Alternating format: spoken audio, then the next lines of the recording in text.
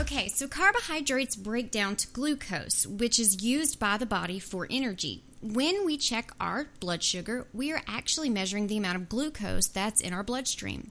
When controlling blood sugars, it's important to make sure that we are not overeating carbohydrates, but it's just as important to make sure that we're consuming enough throughout the day to provide our body with the fuel that it needs. This is why completely cutting out carbohydrates from our diet could be very dangerous.